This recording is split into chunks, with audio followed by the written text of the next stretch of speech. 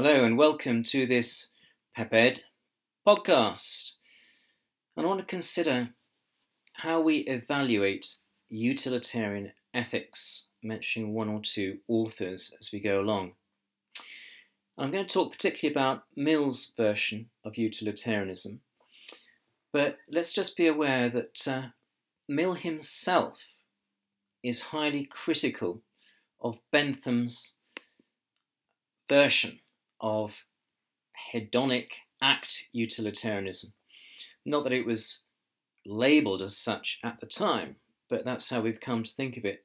Hedonic meaning pleasure-based, based on that idea that you can measure and calibrate the amount of pleasure according to various criteria called a hedonic calculus.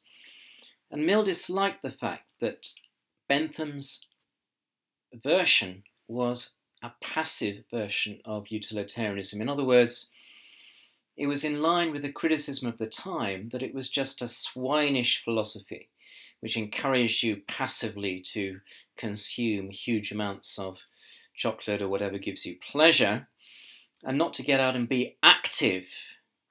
Active, that is, in the formation of a character that looked outwards from the self.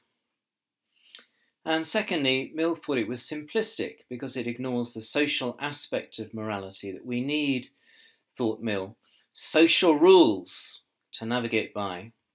And thirdly, it was selfish because it seems to suggest that we pursue self-interest.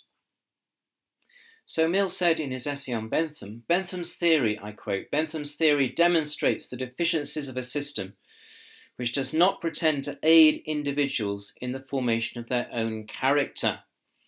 So Mill wanted to form a certain type of character. And he uses an analogy, the analogy of the navigator, to explain his own version of utilitarianism, which in 1953, J.O. Urmson, U-R-M-S-O-N, describes as a form of rule utilitarianism. Mill says, I quote, nobody argues that the art of navigation is not founded on astronomy because sailors cannot wait to calculate the nautical almanac. Being rational creatures, they go to sea with it ready calculated. Close quote. Now, translating that, what Mill is saying is that if you imagine you're going to sea, you take with you all the available information based on expertise and past wisdom. And a nautical almanac gives you the state of the tides, the moon states, and so on, from which you can calculate what your depth will be. And by implication, Mill is suggesting that if a navigator does not go out to sea with a chart and an almanac, that ship will become shipwrecked. Okay, so extending that analogy, if we then as a navigator find that the datum on the chart does not match what our echo sounder is telling us about the depth, we don't just carry straight on into a sandbank which presumably has shifted. We use our judgment and we alter course. And so by analogy, as we navigate by social rules, when we face a moral dilemma, argues Mill, we don't simply blunder on as if there isn't a problem. We use our judgment and we revert to being an act utilitarian. So it's a two-level version of utilitarianism, multi-level, we might say. So the two big objections to utilitarian ethics are the objections given by Bernard Williams and an objection given by J.L. Mackie. Now, the Williams objection we can call the integrity objection. And you can find more about this in the utilitarianism section of the website. But basically, the argument here is, imagine a situation where you are invited to kill one innocent Indian in order to save 19. And Williams argues in this example, which is called Jim and the Indians, for some reason, because the person invited to do the killing is called Jim. He says, there are some things we simply cannot do. It offends against our own moral integrity. So we need to navigate our lives according to our own belief systems, our own characters, and the sort of people that we are. Now, this is particularly a problem with Bentham's type of ethics, which is rather cold-hearted and just relies on this calculation all the time. But Mill can get round this kind of objection by arguing that if we have a social rule, such as do not kill or never kill the innocent, then it has to be quite an extreme example before we break that social rule. And in fact, the times when that extreme example really exists is in times of war.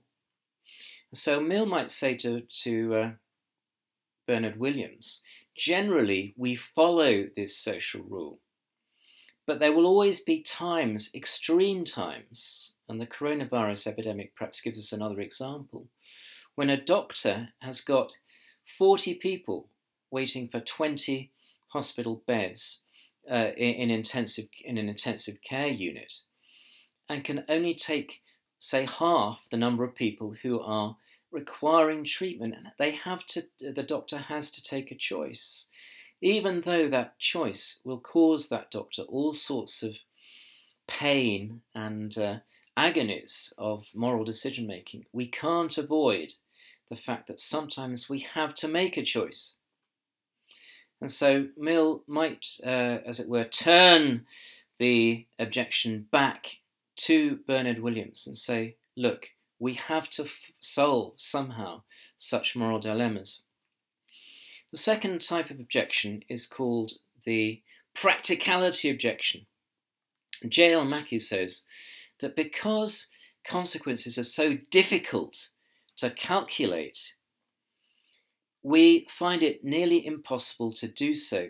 Indeed, we might say in parenthesis, we're going to need a lot of moral judgment, what the Greeks call phronesis, in order to make such a choice based on a calculation of consequences.